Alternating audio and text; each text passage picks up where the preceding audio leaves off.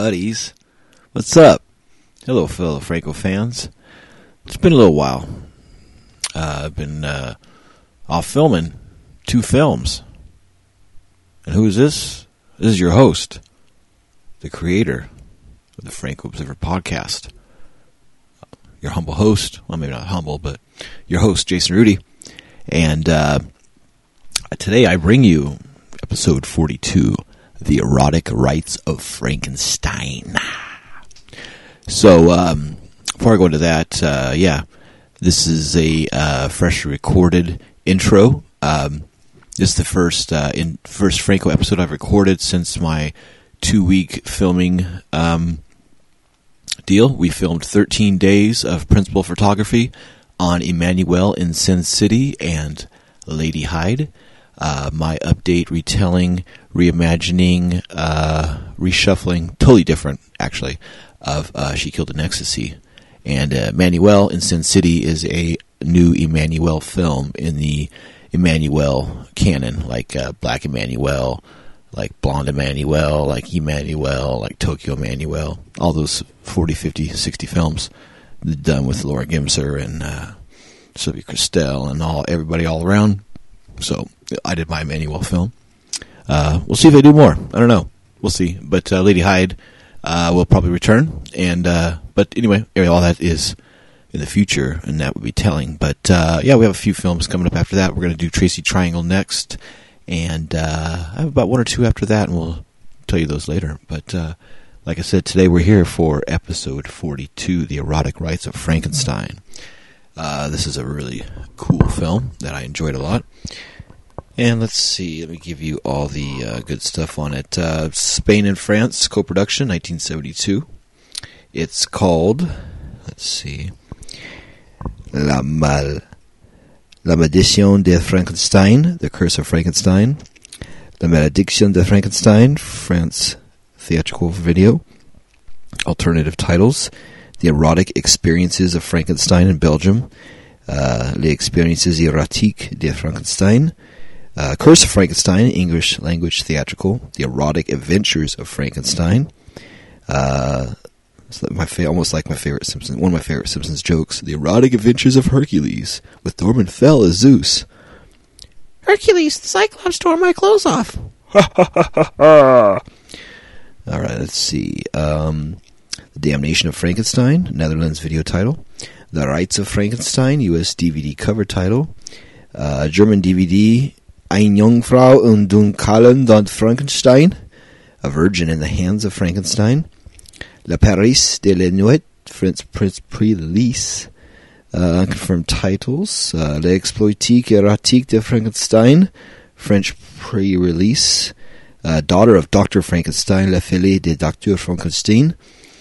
Das Blutsgericht der Getöteten Frauen, German title, The Criminal Court of the Tortured Women. The Damnation of Frankenstein, export title. Let's see, production companies. Cooperative Phoenix Films out of Madrid and Comptoir Francois de Film Production. And then we had the theatrical distribution as Bilbiana Films out of Bilbao. Comptoir Francois de Film Production of Paris again, and Titanus Films of Brussels. Shooting date on this is March, April of 72. Additional sequences were filmed later with Lena and that on June of 73. French visa issued January 8th, 73. Played France March 15th, 73. Belgium July 26th, 73. Canada, Windsor, Ontario, July 19th of 74. Stige Festival screening October 2nd, 74. And then played Madrid May 3rd of 76 and Barcelona on May 28th of 1976. Theatrical running time, the French version is 73 minutes, and the extended film, the Spanish version with different clothes footage and Lena footage and all that gypsy is 84 minutes. Cast. Alberto de Valles plays Dr. Jonathan Seward. Alberto de Valles has been in a few Franco films at this point, and he's a really steady, dependable actor. Always good as a lead or as a second or third tier, co-star. Dennis Price as Dr. Frankenstein, he's good in this. Howard Vernon is interesting, again, as Caligstro. Has a lot of his lines delivered by Ann Liebert. as Melissa the Bird Woman, who is Ann Liebert steals the show in this movie. Well, she's one of the people, but there's a lot of good points, but she's really strong in this. Beatrix Savon plays Vera Frankenstein. She's good. Fernando Bilbo as the monster. Let's see. Britt Nichols is great as Madame Orloff.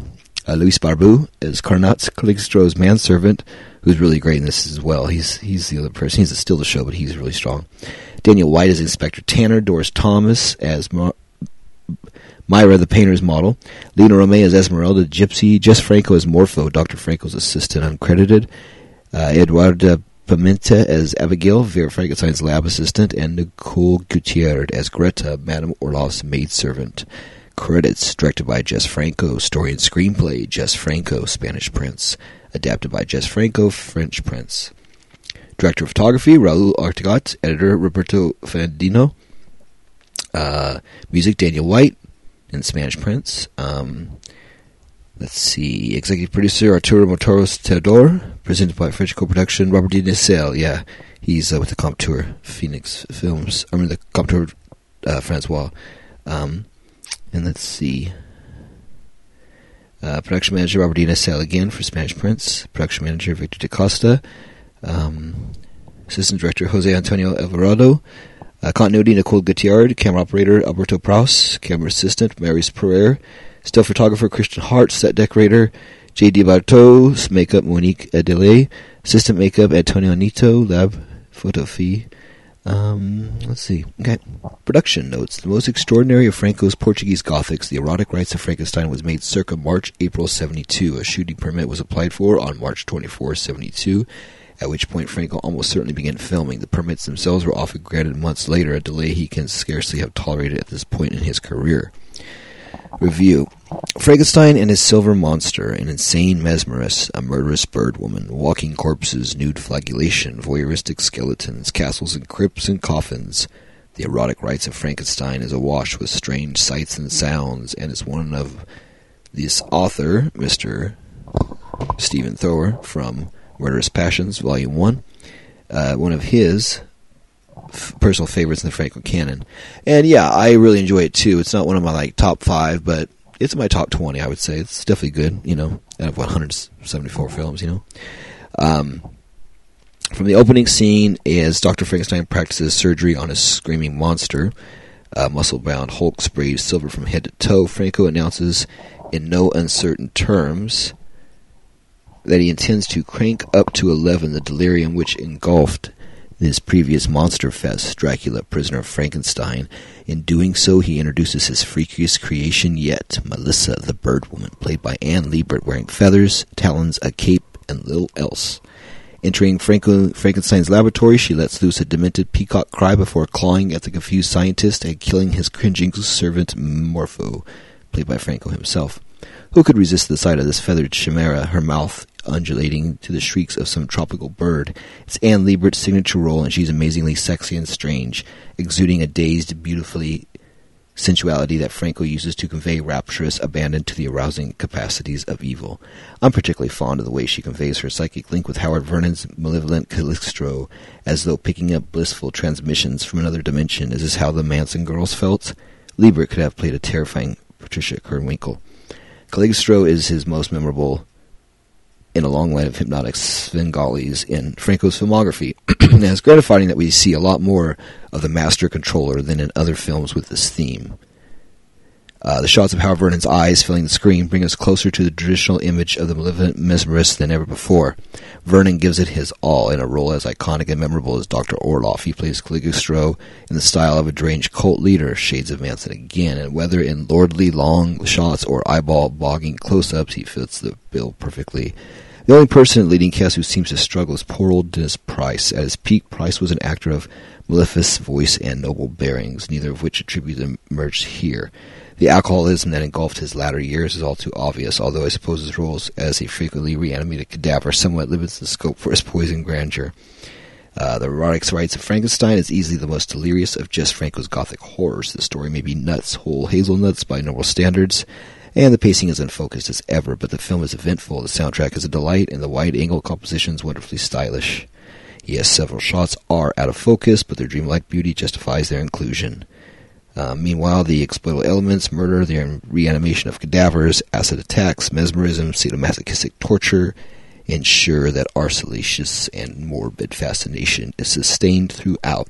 No one who has ever seen the film can forget the sequence in which Carante and Vera Frankenstein are stripped nude and trussed back to back in a circle of knives, then whipped until one of the other falls onto the blades.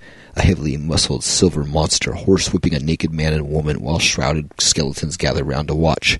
Franco is delving into the fetish imagery of the Italian fumetti comic strips and populating his parallel universe with unforgettable, perverse, and garish images.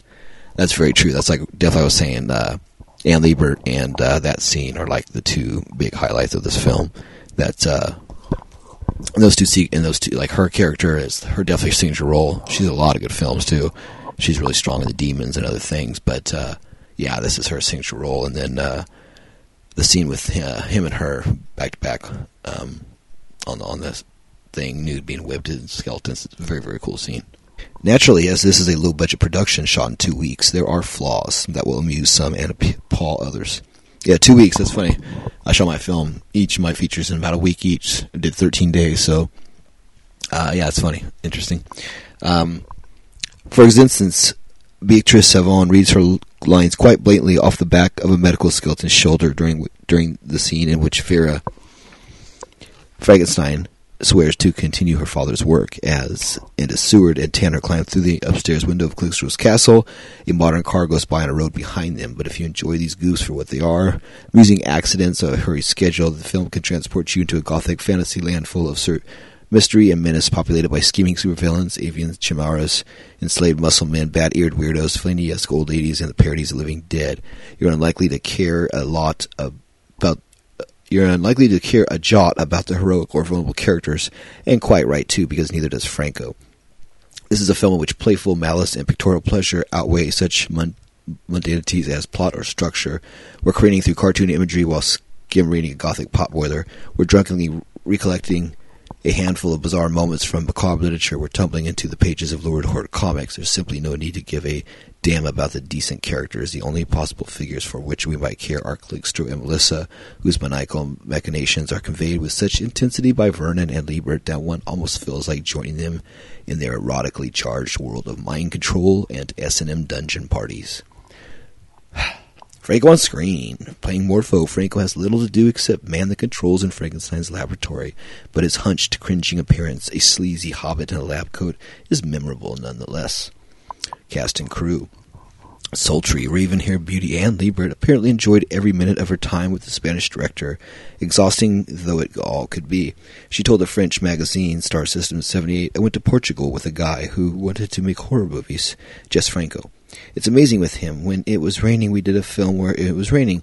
When it was fine, we did another, and we did several at once. It was crazy. We did cinema as they had to in 1920. We were really out of breath there, working day and night. It was the only time in my life when for a scene I shot in a bed, I really slept. I played it really well. We were really exhausted. It was like that on The Demons, where I played the good sister. In Portugal, there are no unions. We were shooting day and night. We ate when we finished at 2 a.m. or with plates in our hands while filming." Let's see, kicking off the Spanish version is the frenzied workout for church organ that sounds like Keith Emerson in the midst of a nervous breakdown. The score is a rite of wonders, 4-hour electronic music accompanied by detained grandeur, guitar skitters over opening scenes. Let's see. Yeah, it's interesting music on this one. I'm going to skip over that. Locations. Franco wrings maximum visual pleasure from the stunning Portuguese coastal locations. Calixtro's lair is the Conde de Castro Gomery's palace in Cascais, Portugal, as previously seen in Virgin of the Living Dead. However, this is the only time Franco allows us a clear long shot of the spectacular sea-facing side of the building. Some shots were gathered at the nearby Fortaleza de Goitia Hotel in Cascais, while the remaining scenes were shot in Barcelona, Marica, and the interior of the Santa Barbara Castle in Alicante. Sources also indicate that some work was done at the Estudio Cinematografios Balsar in Barcelona during June 1973. Estudio Balsar, Barcelona. And let's see, he goes into about the history of Caligostro, about Malay's short film, and Nietzsche referenced his name in Beyond Good and Evil, and version of Caligostro was played by Orson Welles in the 1949 film Black Magic. Pop culture adds him in DC Comics, features him as the immortal Robert Anton Wilson folding him in pages of Luminous Chronicles, and they talk about Erotic Rites. Frankenstein is without most delirious and successful of Franco's attempts to convey the visual thrills of the Italian fumetti, comic strips with names such as Ajacula and Olortomcomba. These lurid fantasies were a significant influence on Franco's early 70 horror films in the French magazine Star System, and Liebert explained another of Franco's sources. You know where he found his scripts, his stories, Jesus Franco? In these small book dessinées, what are they called? Bandes dessinées is the term for a variety of Franco-Belgian comic strip, sometimes, but not always, of a fantastical or sexual nature. You see, he found all his ideas there. The Erotic Rites of Frankenstein features many of the cast seen in Dracula, Prisoner of Frankenstein: Vernon, Price, Delbez, Liebert, Bayot, Barbeau, Nichols, Pimenta, all return, as do characters' names from earlier films. Dr. Seward is back. One of the female victims of Kligstro is called Madame Orloff. The time-traveling Inspector Tanner, played here by composer Daniel White, makes his fourth appearance, following the awful Dr. Orloff, Cetis Erotica, and Eugenie. Morpho, the deformed assistant from awful Dr. Orloff, turns up again, played by Jess Franco himself, and Melissa the Bird Woman shares her name with Dr. Orloff's daughter. Kligstro has planned to mate women with Frankenstein's monster to create a slave super race. Under his psychic control echoes Frankenstein's plan to create an army of vampire slaves in Dracula, Prisoner of Frankenstein. Kligstro resides at the castle of Varna, a likely derivative of Varna, the Bulgarian town referenced in Bram Stoker's Dracula. Seward's use of the word association to question the traumatized Abigail recalls the use of the technique in Succubus. Mind control is a vital and evolving theme of Franco's cinema, which I always state in my list as well, my Franco list. Over the years, the explanations morphed from scientific to psychological, and from there into hazier regions of supernatural influence. As a plot device, it first emerges in the awful Dr. Orloff, where the demon doctor's control over his lobotomized servant, Morpho, is achieved by surgery. In Dr. Orloff's monster, Dr. Fisherman controls the reanimated cadaver of his dead brother using a combination of sound signals and behavioral training. And in the diabolical Dr. Z, enslavement is achieved using brain surgery and sci-fi technology, i.e. steel pins shoved deep into the brain. Attack of the Robots saw the villains controlling humans over long distances with the aid of bonding gadgetry. Technology again. It's only with Succubus that we move on from the surgical and technological and onto something more nebulous, the nature of control exerted over the heroine Lorna by her mysterious creator and purposely left vague and undefined, as with many other elements in the surprisingly vague film. Then there's the mind control exerted by the killer artist over his lycanthrope and sadist erotica, by the villainous gay lovers over the andros muscleman and Kiss Me Monster, by Fu Manchu over his osculating beauties of the blood of Fu Manchu, and by Dracula over Lucy, one of horror's most famous hypnotic subjects in Count Dracula. With Nightmares Come at Night, we see Franco honing that concept with a dominant woman steering a vulnerable female victim to commit murders through means of post-hypnotic suggestion, thus taking the Irma-Nadia relationship in the diabolical Dr. Z and filleting out the COD science. Technological mind control pops up again in the retro-chic The Vengeance of Dr. Mabuse. Psychic seduction is the name of the game in Vampiros Lesbos. And goodness knows how the zombified men running around in The Devil Came from Akasawa are being controlled. The film is in too much of a hurry to explain. Which brings us to Dracula, Prisoner of Frankenstein, with its confluence of science and magic giving Dr. Frankenstein control over both his monster and the king of vampires, and the erotic rites of Frankenstein, in which Melissa the Birdwoman accepts Kligstro's will gladly. Vera Frankenstein's will is obliterated, and Dr. Frankenstein finds the shoe is on the other foot as he becomes a pawn of the insane mesmerist. Later use of the theme includes The Sinister Eyes of Dr. Orloff, 1973, involving drugs and hypnotism, The Shining Sex, 1975, in which drugs are administered by an alien mesmerist, Voodoo Passion, 1977, in which voodoo mind control is used by unscrupulous whites, Macumba Sexual, 1981, in which features an ambiguously magical mesmerist, El Sinestro Dr. Orloff, 82, which returns to the clapped-out remnants of a 1950s technology. Mel Sexo Tiene la Noche, 83, which scarcely explains its methods, leaving us to assume Gnosis and Sola Ante la Terra, 1983, in which supernatural forces are at work again. Other versions. 2 versions of the erotic rites of Frankenstein were filmed at the same time, one clothed and one nude. And it's definitely the latter that's more desirable of the two. So he writes, basically it wasn't on DVD, but since this time, the German Blu-ray I have has this on here. So, but yeah, let's talk about all that. Blah, blah, blah, blah, blah. So yeah, the clothed version I have on actually DVD, but I haven't watched it in a while. Okay, so just a year later after shooting Cat is Perverse, Franco added approximately 12 minutes of new footage featuring Lena Romay as a gypsy girl cursed by Gligstro. There was a concern the film was too short, so they shot that footage. Fortunately, the added scenes are leaden and pointless. The film worked much better without them. Also at the same time, there were several shots of cowled revenants walking through misty woodland on their way to Gligstro's castle. And, let's see. Erotic Rites Frankenstein, okay. Press coverage. The film's first encounter with Spanish press was pleasing and warm, and they gave it a run on double bill with Bonnie's. Oh, that's cool. Catching it on a first run double bill with Arthur Marks' U.S. exploitation flick Bonnie's Kids, and extolling it as a horror movie in line with what is usual in the genre, but perhaps a bit more extreme. Increasingly, you have to provide more reasons for horror and surprise, and in this endeavor, Jesus Franco does not fall short. During the movie, we see the rebirth of Gligstro and a woman, bird of prey, who feeds on human flesh. At the Siegs Horror Festival lineup in October 1974, however, the same newspaper's festival reporter had taken a different view with a repeat of the hostility that greeted Dracula the Prisoner Frankenstein in 1972. A horror story that mixes all kinds of elements and concepts of terror and magic mythology. It's a film that managed to raise more than a little laughter thanks to grotesque dialogue and naive deductions from bombastic policemen.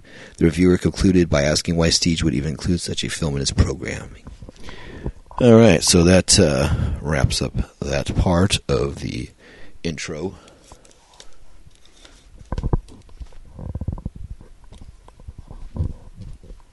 Three, 2, 1.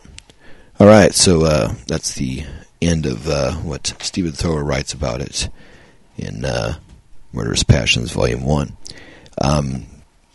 Yeah, it's a fun film. Definitely, I say check it out. Please download the episode. It increases the numbers, audience, and rate it and share it, please. Give good reviews. Tell everybody about the podcast. Seems like we're in a good groove, but numbers are about staying where they are the last few months. So let's get the word out and help me help this podcast. Tell all your friends and maybe post some things. Franco fans or people talk about Franco, please recommend the podcast if you dig it. It'd be cool to get other people that you know that dig it as well. So please help me out. I would appreciate it.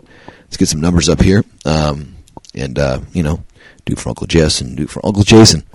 So yeah, let's see. This is that part. Next episode, we are watching film 43, which is The Demons, and that is a very good film as well. So that's got a lot of text on it as well, so that'll be a longer episode, at least in the introduction part. So, alrighty, well, I hope you dig this film. I hope you dig the podcast, and hang out, and after the bumper music, you'll hear our review, and Eric and I review the erotic rites of Frankenstein. Be well.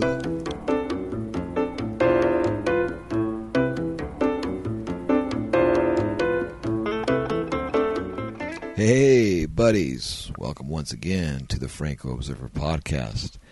I am your host, Jason Rudy, coming to you today from the Franco Observer Studios on the sacred grounds of Transylvania in the Transylvania district, where on episode 42, we watched film 42, The Erotic Rites of Frankenstein.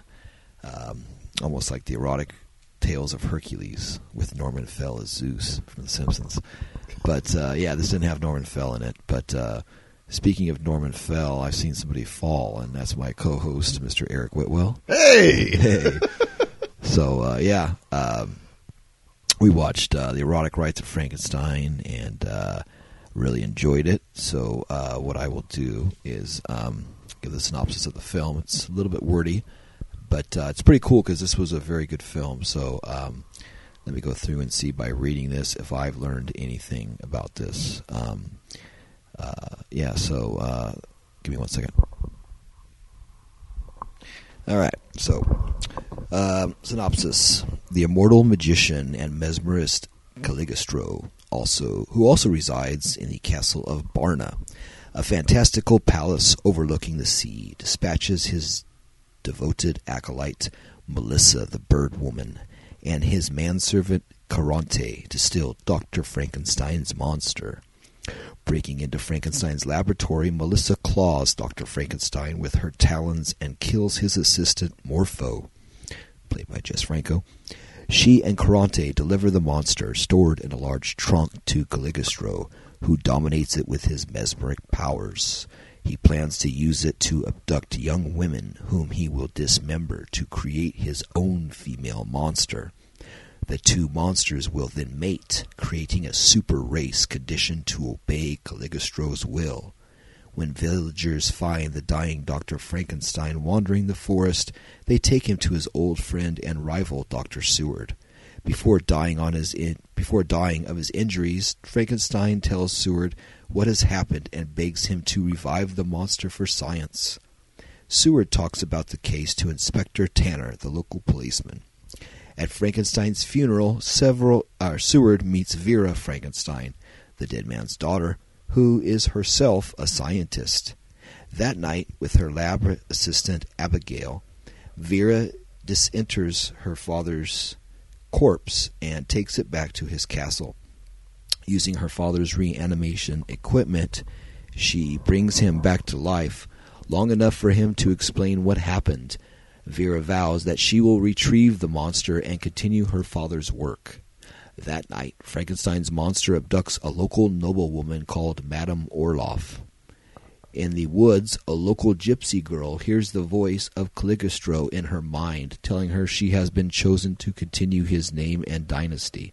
Okay, now this is the part that Lena was in that we didn't see, so this is the gypsy girl that is in a different version. Okay. So yeah, that's what I'm reading here as I stop. Let's see. That's okay. Let's see. Telling her she's been chosen to continue. Okay. In the forest, the bodies of the dead revive at Caligostro's bidding and gather at his castle. Caligostro instructs Caronte to behead Madame Orloff while the assembled corpses watch. Vera Frankenstein and Abigail spy on Caronte and the monster as they leave the castle of Barna to abduct a new victim. Myra, a painter's model. Vera Frankenstein takes Myra's place and has herself abducted in order to gain entrance to Caligostro's castle. Melissa, who has been left behind by Caronte, is hit in the face with a riding whip by Abigail as she makes her escape. When Melissa explains what happened, Caligostro is furious with Caronte. He also realizes the abductee is not Myra, but Vera Frankenstein. The mesmeric devises a sport. Caronte and Vera are tied naked back to back in a circle of knives. Okay, let me finish to read this first. The monster then flogs the pair. The only way to survive is for one to push the other onto the blades. Vera proves to be the more survival-oriented of the two. At Seward's surgery, Seward and Tanner question Abigail, who reveals that Vera is at Caligostro's castle. They also question the deceased Dr. Frankenstein by reviving him with his magnetic ray device. Meanwhile, Caligostro hypnotizes Vera to assist in the creation of a female monster which has the head of Madame Orloff. Seward and Tanner break into the castle of Barna and see Vera Frankenstein preparing her father's monster to procreate with Caligostro's. The dead are summoned once again to witness the ceremonial impregnation. Seward shouts out that Caligostro killed Dr. Frankenstein. The enraged monster goes on the rampage, but Caligostro manages to protect himself with his mesmeric powers, and the crazed monster instead attacks Vera Frankenstein. Tanner shoots the monster in the head, rescuing Vera. Caligostro drives off in his carriage, apparently steering the horse into the sea. Vera Frankenstein tells Seward that in 9 months' time, Caligostro will be reborn. So, Eric, what did you think of the film? of of his horror films that are like the Frankenstein, Dracula's, those films. I think this is my favorite. I think this is probably my favorite one. Yeah, it's really, really good.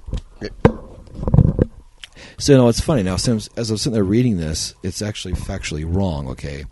So he has written down here that the monster has the head of Madame Orloff, which is supposed to be Britt Nichols, correct?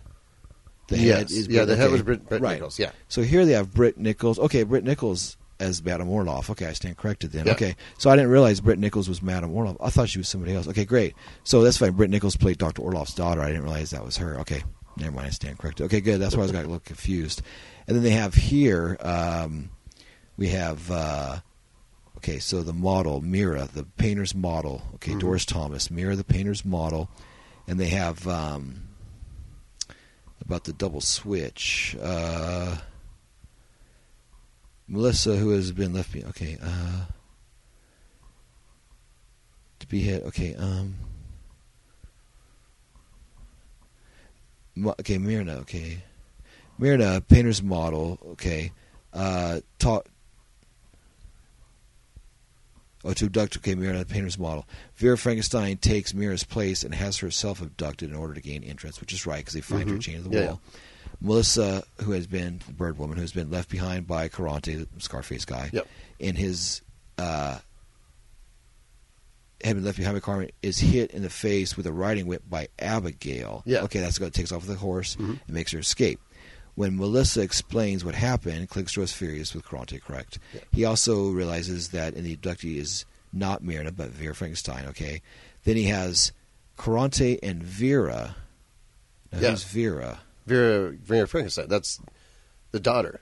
Okay. Tied naked back to back. Okay, so it was her naked on the. Okay, not the. Okay, there. Okay, that's where I was confused. Okay, and then Seward and Tanner question Abigail. Okay, that's the girl who took off. Okay, Vera. They did that word association. Game. Okay, now I got it. Okay, now because the thing when they switched the painter's model with Frankenstein's daughter, they looked very similar with the blonde hair. Yeah, and I wasn't sure, and then the switcheroo. And when we were watching, you kept on thinking that. I think that was the model. Yeah, I wasn't sure. Yeah, because her boobs and everything. We're like, wow. So it's a Vera. Oh no, Vera's nice, dude. So. I'm just going to go straight off with the nudity. This film basically has like nudity really fast. I think it was like 2... Actually, let me get my notes. I'll have Eric talk about some of the nudity real fast. Oh, okay. So, first of all, Britt Nichols. I take back what I had said before. Britt Nichols has to be in my top 3. She has to be. She's too stupid, ridiculously beautiful. Like, just gorgeous face. And, oh my gosh. Like, they broke the mold. Yeah, as Madame Orloff, she is, like, really amazing. Okay, here it is. Okay, so, yeah. Here we go. All right, so, 2 minutes, 50 seconds. We see first full nudity, and that would be Ann Liebert, correct? The bird woman, yep. Okay, so, first of all, in my opinion, Ann Liebert steals this show. She has, like, the most lines, I think, maybe of any of the actors, or way up there. She's maybe the top 2, and she's amazing in this film. Her presence is great. She's more than just a pretty face. I mean, she's the monster. She's in the whole movie. Caligostro speaks through her a lot, so she has a lot of what Howard Vernon speaks some lines in this, but he kicks back and just uses his eyes and speaks through the bird woman, and she carries all of his lines. And she does the weird squawks and that, but she also talks and bites and has kind of like had the soul dot a little bit, the kind of crazed face. Yeah, and I thought just, that too. And just full nude with the feathers on her, and she's one of my favorite. I've always liked her and stuff. Always had a fondness for her in these last few films, but this character she plays, I think, is one of the coolest Franco characters in all these films. Like, she's just so cool in a lot of different areas, like her beauty and the effects they did.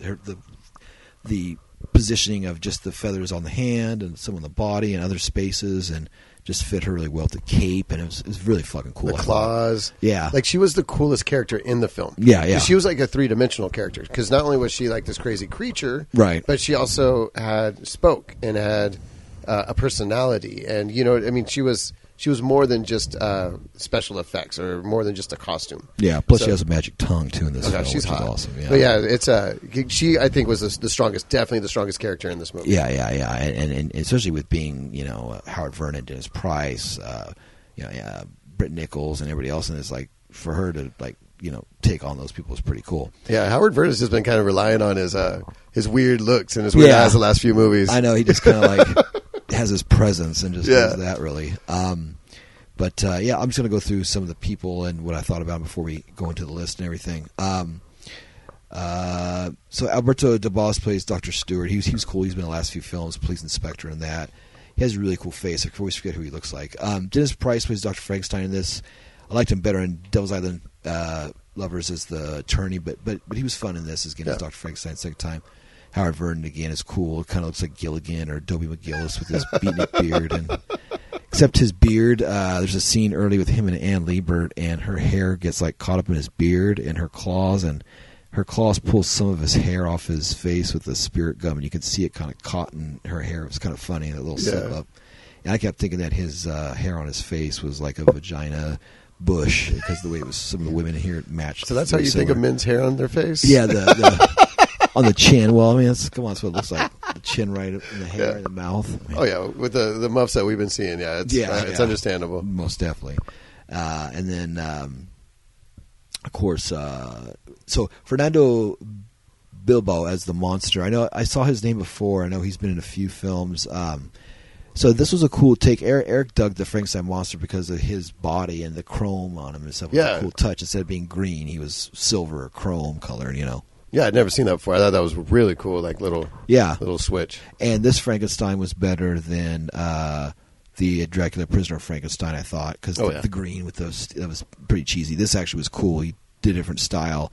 He kind of used the Boris Jack Pierce Frankenstein kind of molded forehead deal, but painting him silver and the other stuff, the jeans and the belt and stuff, took away from the other stuff, so they probably wouldn't get sued, so they didn't have an exact copy of the Jack Pierce makeup. And then let's see what else we have. Of course, Britt Nichols. It's so funny. So Britt Nichols, they chop off her head to make this like ultimate woman out of other body parts from women that he captures, but in the end, it's just Britt Nichols laying naked on the table with her own body. Yeah, so it's like you should have just kept her without chopping her head off and just reanimated her dead body, and there you go. You know? Well, I don't know why you were trying to find a better body anyway. Yeah, her body is pretty perfect. Yeah, it's like. And Britt Nichols always shows a lot in her films, but in this film, you definitely get to see a lot of Britt Nichols.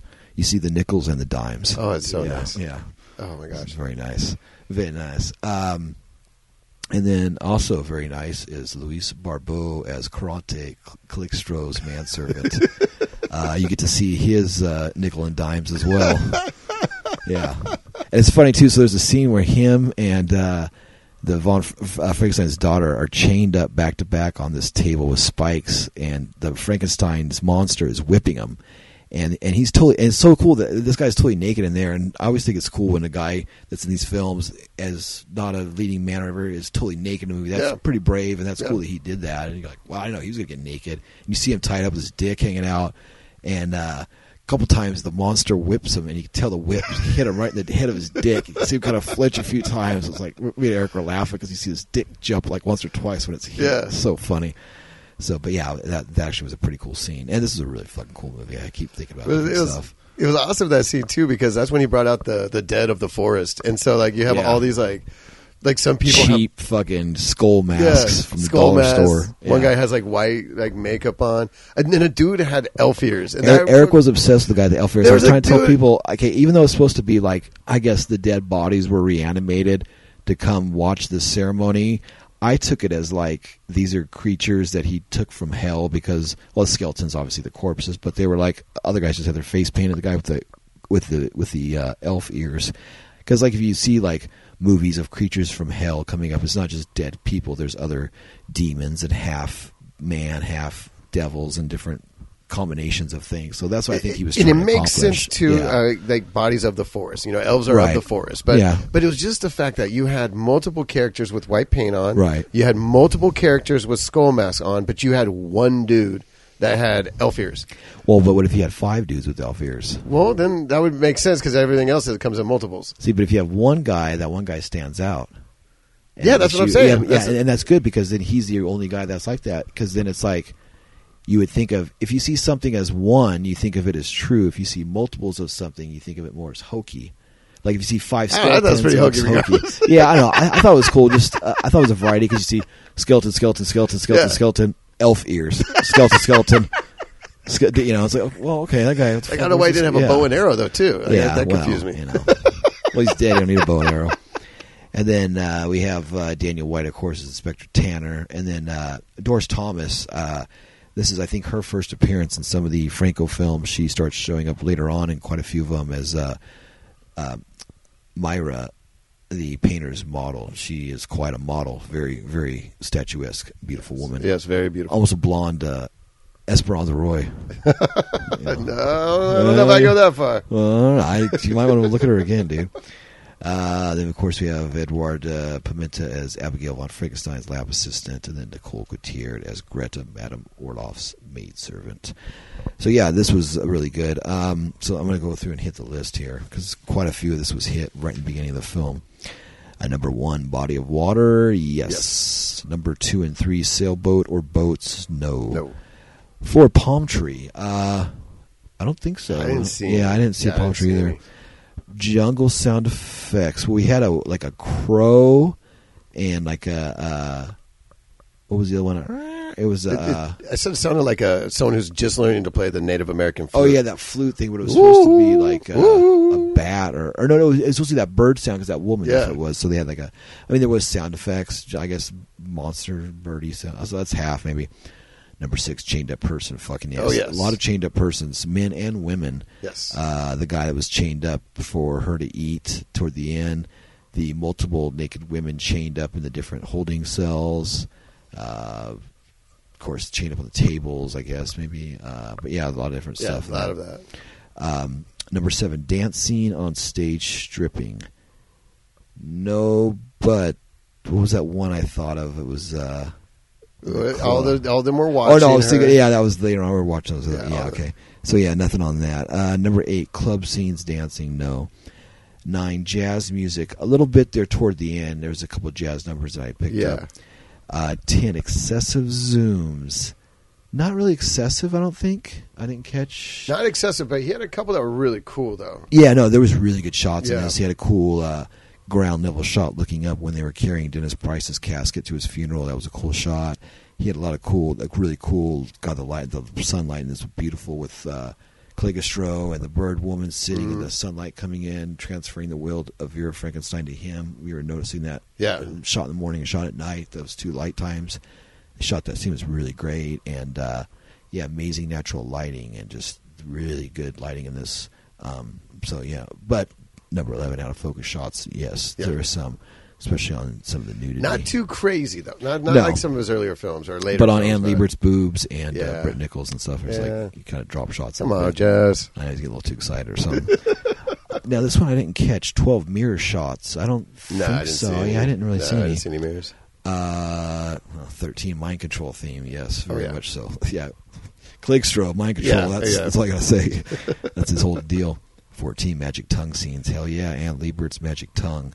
She does on the dude. Yeah, on the dude's nipple. She smiles, and she was doing it earlier too. And she was biting the guy with the blood. She kind of did her tongue around the nipple. Yeah. So yeah, that's her thing. That was kind of a funny scene too because like it was all. She sexily kills the people all the time. Well, he's like, I got a surprise for you. You're gonna like.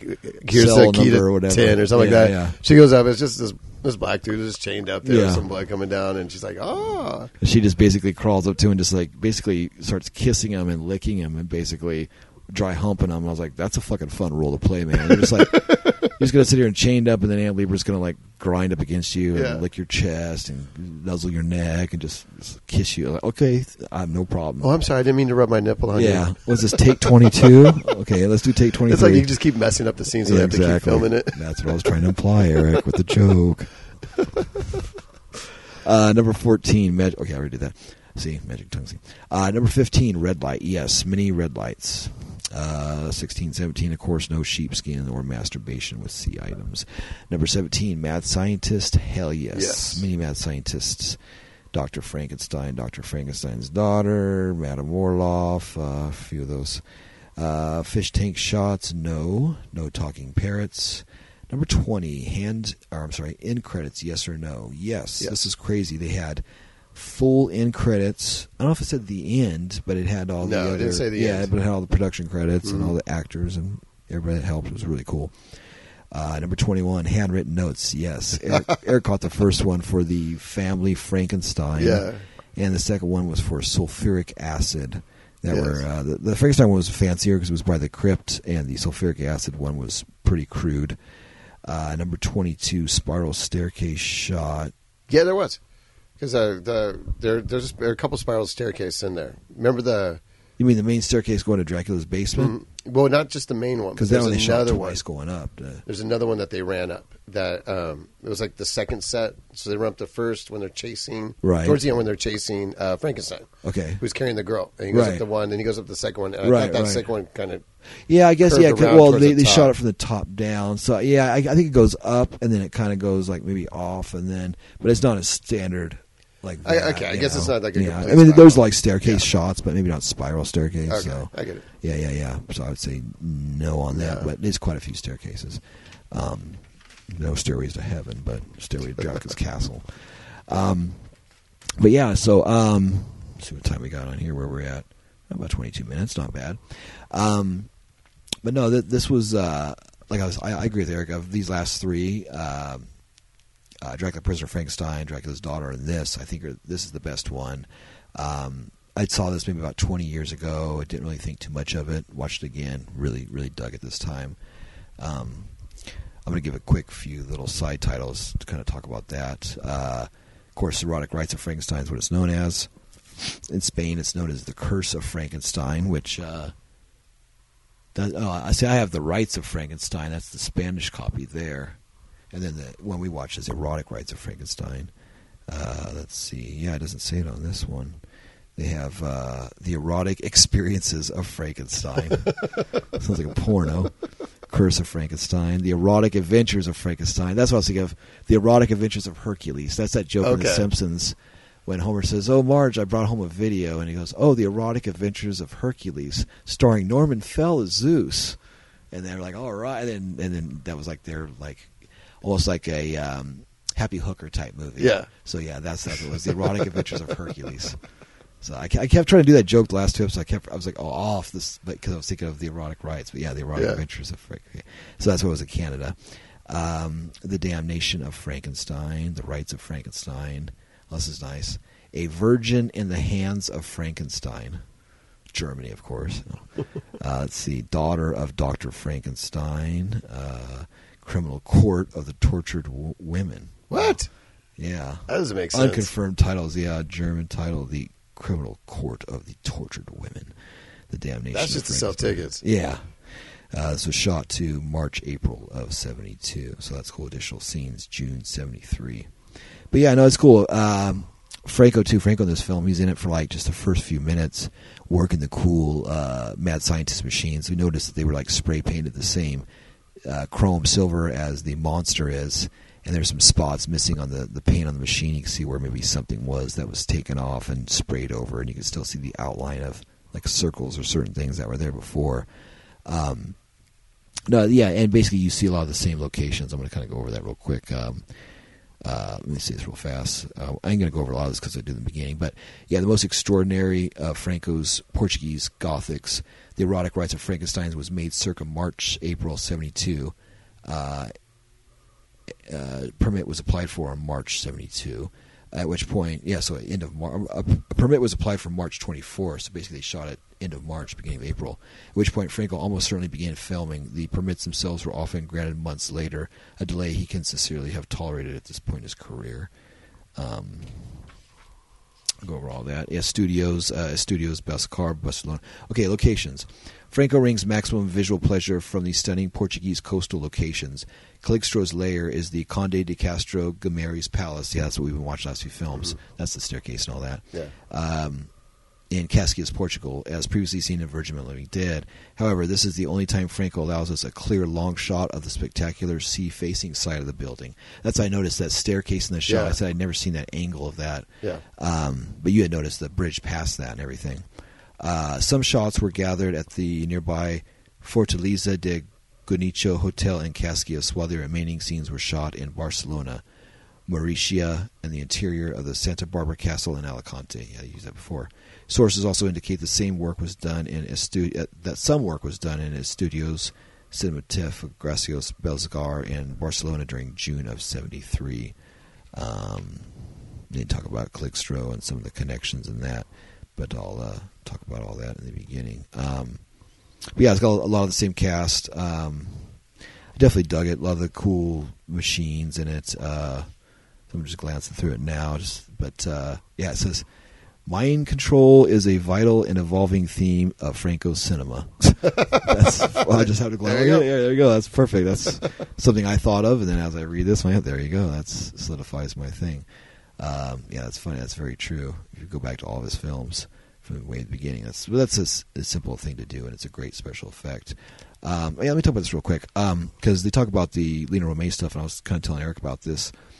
Two versions of the Erotic Rites of Frankenstein were filmed at the same time. One was a clothed version and the other a nude version. And it's been definitely the latter, the nude version, that's been the more desirable of the two. Sadly, it is yet to turn up on DVD, being available only on VHS as the Erotic Rites of Frankenstein from the collectible Go Video pre-cert label, or as Curse of Frankenstein on Dutch VHS. The differences are not numerous, but they do matter. When Vera Frankenstein and Clickestro's traitorous manservant Caronte are trusted together in a circle of knives and whipped by the Frankenstein monster, the clothed version covers Beatrix Sevon's breasts and hides Louise Barbou's manhood behind a Tarzan-esque loincloth. And the nude version, they're both uncovered. Oh, that's interesting. Huh. And let's face it, a nude whipping scene trumps a clothed one any day of the week. Madame Orloff's bedtime preparations are a bit more revealing in the nude version, so fans of Brett Nichols should look out for the video versions. Amen. Amen. And there's a classic Franco crotch shot during the lead up to the impregnation of the prone female by the Frankenstein monster. Which, yeah. Yeah, it's funny. And Eric had to get up and walk out of the room, so I had to pause for him to show that. Thank you for that. You missed the shot, dude. But thank you for that. I do appreciate that. Knowing Eric, that's classic Eric, too. He gets up during the one thing he probably wants to see the most in the whole film, and then, it's funny. Let's see. The closed version also loses a scene entirely in which a bored and bad-tempered Clickstro throws two naked women out of his bedchamber. That's in the very beginning. Yeah. Another point in favor of the nude version, it's dubbed into English. Well, that's cool. We didn't watch that. And surprisingly well for a low-budget picture. The actress voicing Melissa is especially striking and convincing.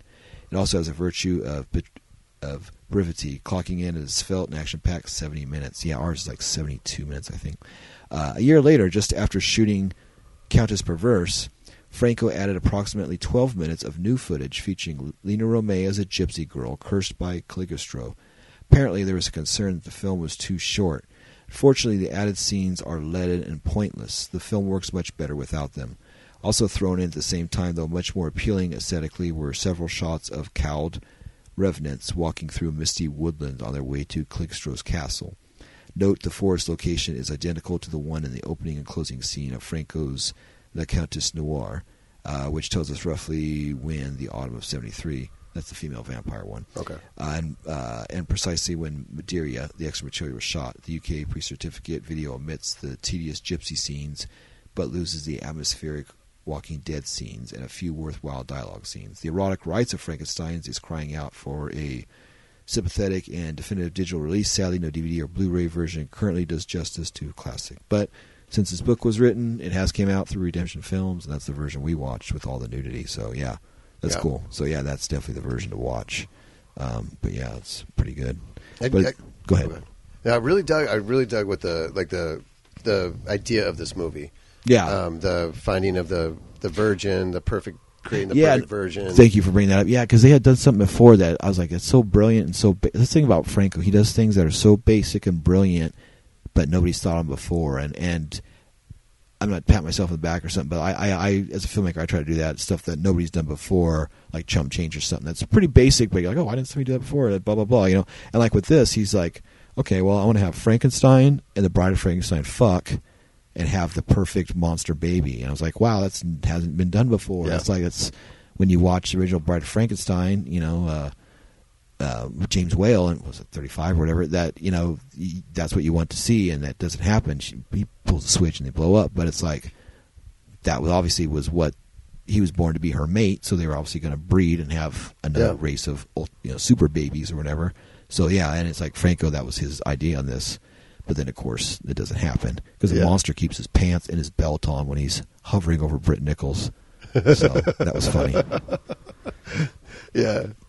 Yeah, no, I just really dug the idea. Yeah, no, there's just a lot of cool ideas. You know, the whole tying up on the bendy spikes. The bendy spikes that are Frankenstein's flapping in the wind them. like his penis. Yeah. But no, that's funny. The painting of Frankenstein silver. And also, too, the reanimation equipment. It's like, Yeah. it was such a simple way. They laid him on the table, had nothing hooked up to Dennis Price, and they were hitting these buttons, and he was coming back to life. And it was like reanimation, but without the electrical shock and all that stuff. And it was almost like Reanimator, Herbert West Reanimator, H.P. Lovecraft. You know, it was almost like the reanimation thing, but without the serum. But with this, it was so simple, just the way they brought him back. And he's like, "Let me die." They kept bringing him back to life. See, that was trying to die. That was one of my favorite parts. It was like, oh wait, so we need some more information from him. Go ahead and like use the magnet. And try him for a few on. minutes. He's like, oh, okay, let me tell you some more information. And Yeah. then, let's go talk to him again. All right. Yeah, because at the beginning he gets stabbed. I'm like, wow, Dennis Price is in this a short while. But no, sure enough, he has to get brought back to life a few more times. Times. First by his daughter, and then by the fucking cops, and then he gets his revenge. All the other cops starts choking him and shit, you know, and all that shit. So that's hilarious, man. And finally, he's like, "Can't you just let me be at peace?" Yeah. But no, that's like I said. This movie jams along really good. It's got good locations. It's a fun monster rally movie. Watching it again later, I really like this a lot. I don't know. I mean, it's maybe my top 20, maybe. I don't know. I really liked it a lot, man, and it just fucking grew with me, and I just dug it a lot, and I don't know. It was a nice fresh pace again of quick nudity, lots of cool monsters, beautiful shots, locations, outdoor stuff, and a lot of stuff I really like of his was in this film. So. Yeah, this one had everything. So, like, sometimes his movies have like a lot of nudity, but you know you can't really follow the plot sometimes, or a lot of fuzziness, or there's like no nudity, you know, but you can follow the plot and it's really good. Yeah, this was the perfect balance of both, and it had Britt Nichols naked, fully nude. Yeah, that and is Lieber awesome. Walking around fucking naked all Oh the time. God, yeah, that's just being so awesome. Yes, I'm really happy. Like, so since we started this podcast, since you started this podcast, I had 0 Franco movies in my collection. Nice. You had gifted me 2. Right. 2 amazing ones. And then now I am up to 11. And I have another 10 more that should be arriving in the next 2 days. I think I gifted you a book and maybe 2 DVDs. Yeah, you gave me Slaves and Vampiros Lesbos. Yeah, those 2. And the book, Stephen Thrower's the Volume 1. Volume 1.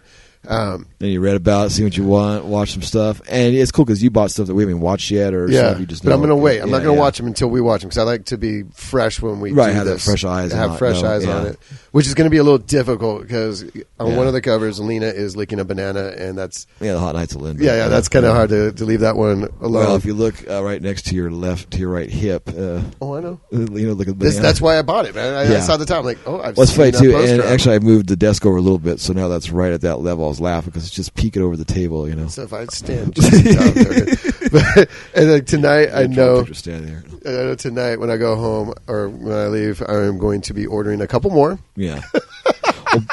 Plus, you got the non-Franco Rolls Royce baby coming in through full moon, and that too. So yeah. Oh yeah, no, it's I now have a collection. I mean, not quite yours yet, not at your level, but not 100 and some odd. No, but it's still probably a little bit more than your normal person. Yeah. I think anybody that has more than 5 or 6 Franco films, like, okay, that's fucking cool. You know, you're a fan. Yeah, you got 1 or 2, whatever. You know, but you got more than 4 or 5. That shows you got interest. You know, so that always counts a lot. So very good, young Padawan. Soon you will be a Franco man. I know. Pretty soon I'm going to have to get a 2-bedroom apartment just to hold his catalog. Exactly.